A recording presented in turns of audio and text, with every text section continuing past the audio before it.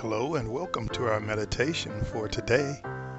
Our thought, time in the Word. Time in the Word. 2 Timothy chapter 3, verses 16 and 17. All scripture is given by inspiration of God and is profitable for doctrine, for reproof, for correction, for instruction in righteousness, that the man of God may be complete, thoroughly equipped for every good work. Reading the Word of God is something we must prioritize as followers of Jesus.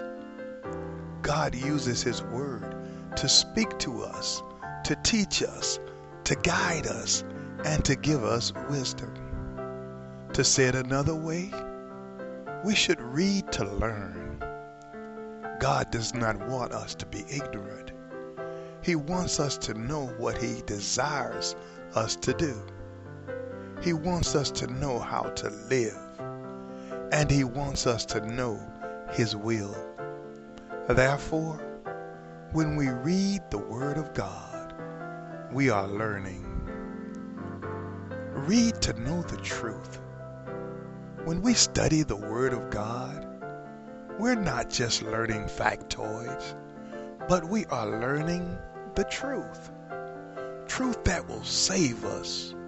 Truth that will change us. Truth that will empower us. Most of us apply the Word of God as the standard of measurement in our lives. In other words, the Word of God is useful for rebuking and correcting both ourselves and others.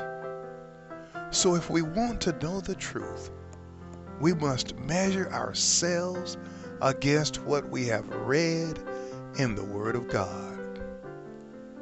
Read to apply it to life. Think.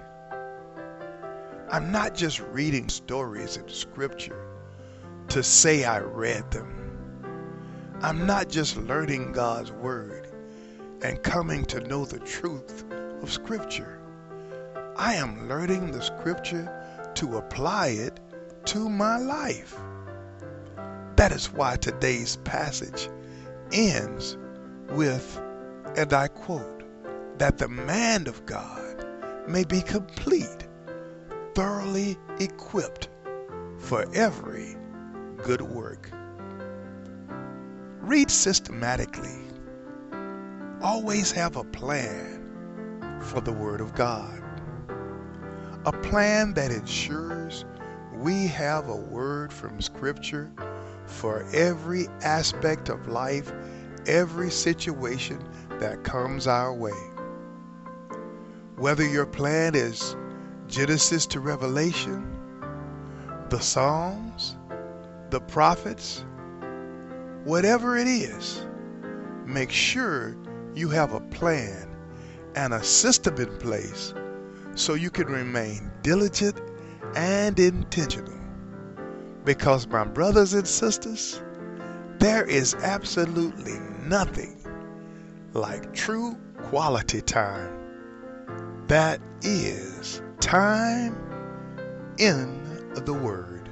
God bless you. Be encouraged today.